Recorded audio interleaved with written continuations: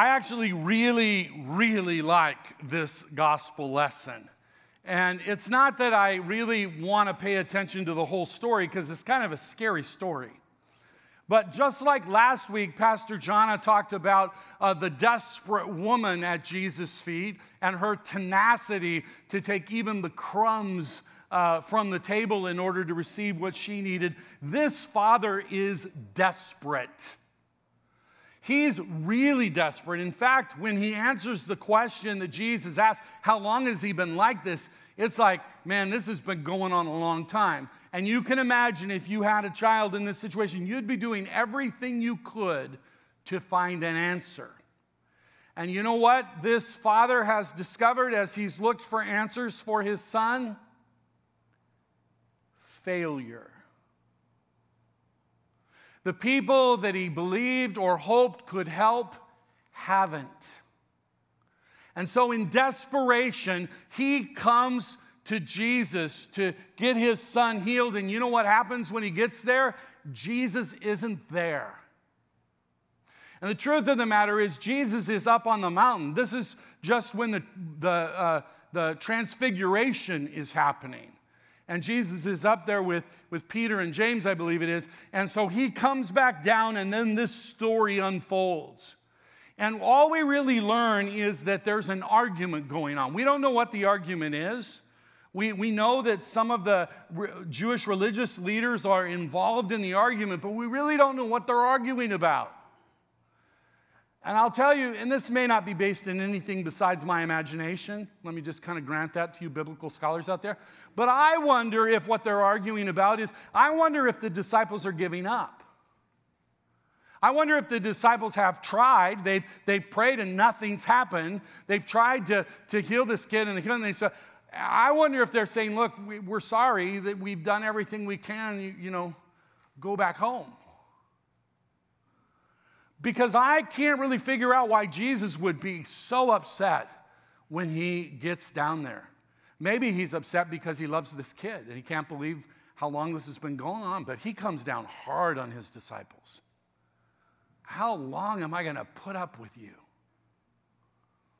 And the only little suggestion that we have there is after this incident, when Jesus heals the child, and he goes back into the house with his disciples, and they ask him, why couldn't we do this? And Jesus says this, some only come out by prayer. And everyone in here is going, and what does that mean? But let me suggest that what it means is that when we serve God, we don't do it by our strength. When you use your gifts to teach the little ones, don't do it by your strength. Oh, you can. I mean, you have experience, you have abilities. When you're leading your grow groups, you could use your own experience and intellect to lead that group if you want, but please don't. Instead, ask God to work through you. Rely on his strength and his wisdom to serve. Continue to find the reinforcement that it means that when you heal as a disciple of Jesus, you don't heal by your strength, but you heal in the name and by the authority and in the power of Jesus. And that's the calling on these disciples. Now, I don't know whether or not that was the problem. Maybe this was just another way to demonstrate that some situations are tougher than others, and I don't really know why we need that example because I think we've all figured that out. Haven't we? As a matter of fact, I love this lesson from Isaiah read today. It's really beautiful. Listen again to the words. The Lord God has given me the tongue of those who are instructed to know how to sustain the weary with a word. He awakens me each morning. He awakens my ear to listen like those being instructed. Is that good news? God has shown up. He's brought wisdom and insight. He's giving me a word to say, to encourage. But in this text, there's a little bit of context. The context is that somebody's weary. The context is that there's a struggle going on. And I'm in desperate need of that word of the Lord. The text says, "Who among you fears the Lord? Who obeys the voice of his servant? Who walks in darkness and has no light?" In the ancient writings of the church, we have a group of writings called the Desert Fathers. And all these incredible saints of God from of old, almost all of them share about a time when they've gone through what they've called the dark night of the soul. Those of you who have been followers of Jesus for a long time, have you ever been through a dark night of the soul? I mean, this is in fact a common reality in and among God's people. While we have this promise of the presence of God, of the Word of God to show up, of God being light, we have the promise because we have the need. And so it's critical that we not say, "I do it myself." It's critical that we not simply rely on our experience and our wisdom and our strength, but rather ask God to lead and guide us even through others, that we might have the word we need. Let him trust in the name of the Lord and rely upon his God.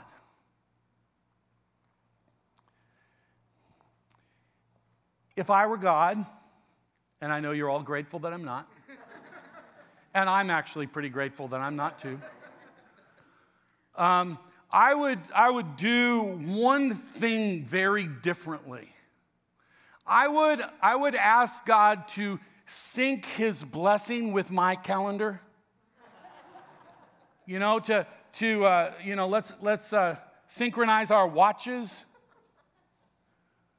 Because what I find in my life is often God is instead asking me to wait. And Jerry, I'm not very good at waiting.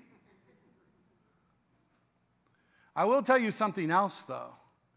Very often as I look back and I remember situations I was in and prayers that I prayed and things that I asked other people to pray for, I see that God has in fact shown up.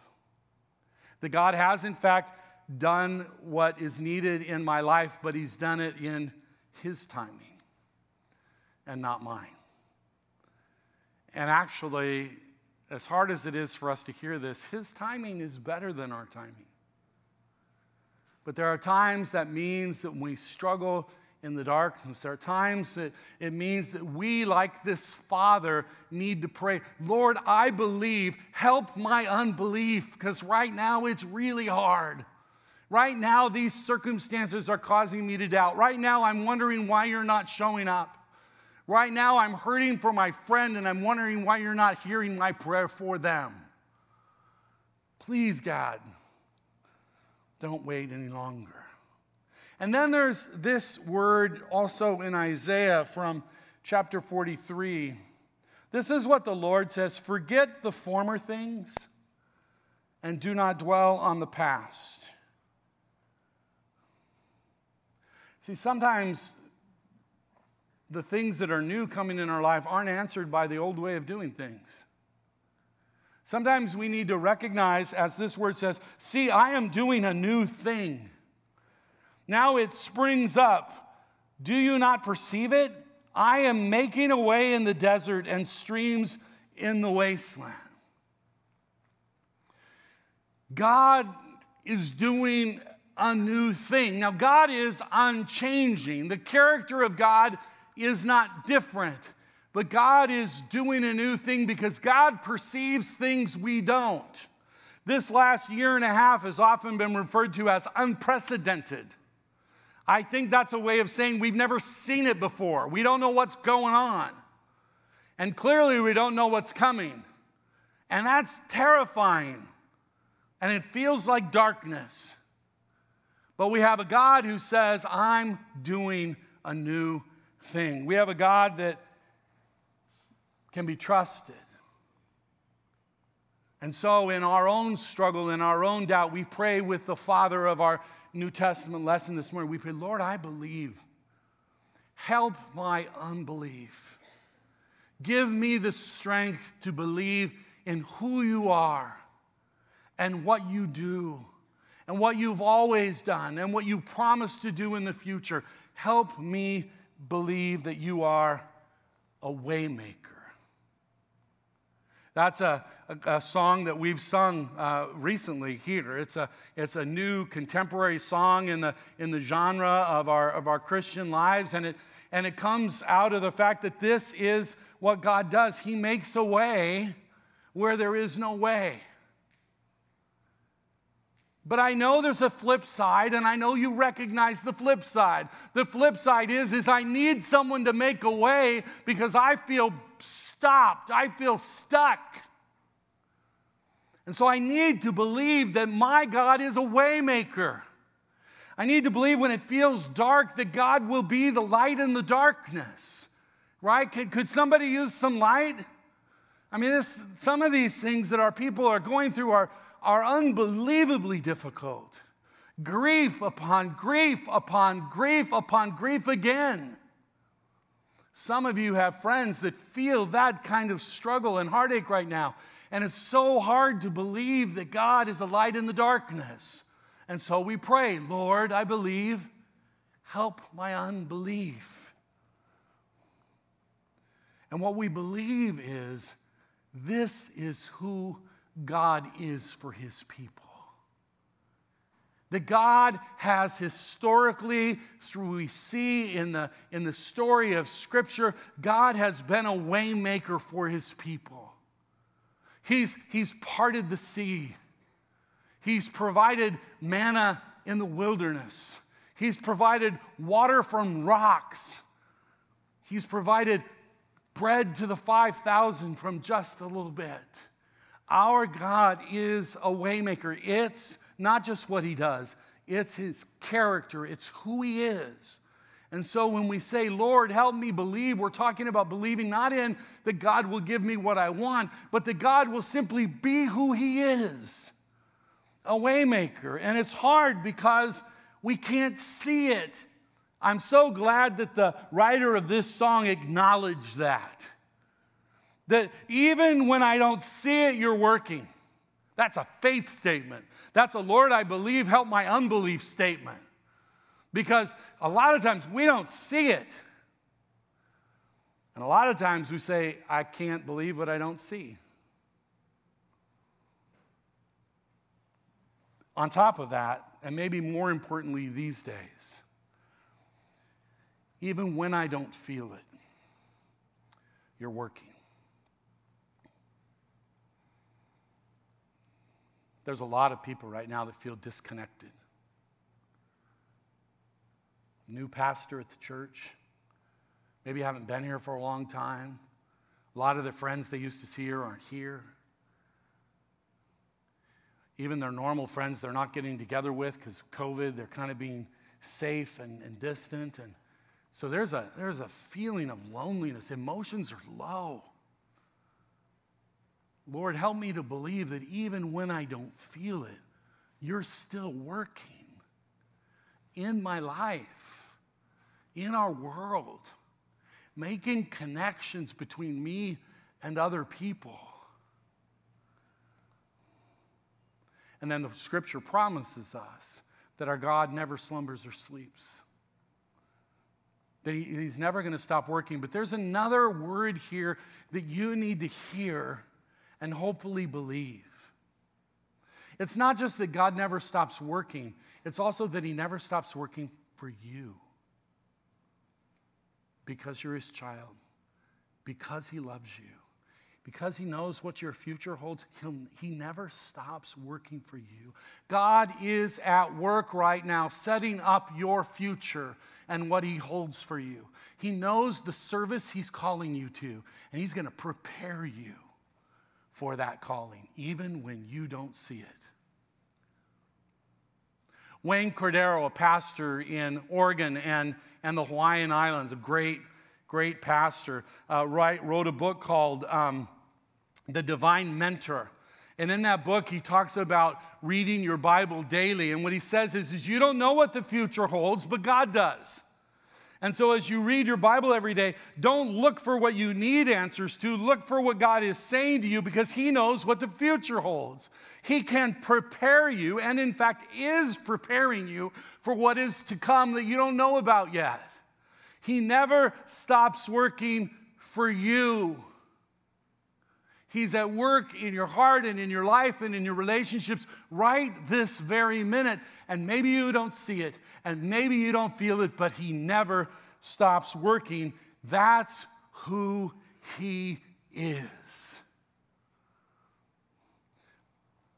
There's another song, a little older, that's called Good, Good Father.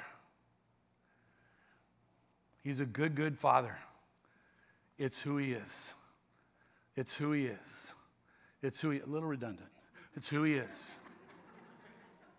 And then it says, and I'm loved by you. It's who I am. It's who I am. It's who I am. And now we really need the redundance, because we need to believe that this good, good Father who loves us shapes our identity, has our future in store, blesses us and gives us gifts so that we can not only experience the goodness of God, but share the goodness of God. We are blessed to be a blessing. It's who God is. It's how he works. And he's doing this in your life right now, even if you can't feel it, even if you can't see it. It's who he is for you. Lord, I believe. Help my unbelief. Amen.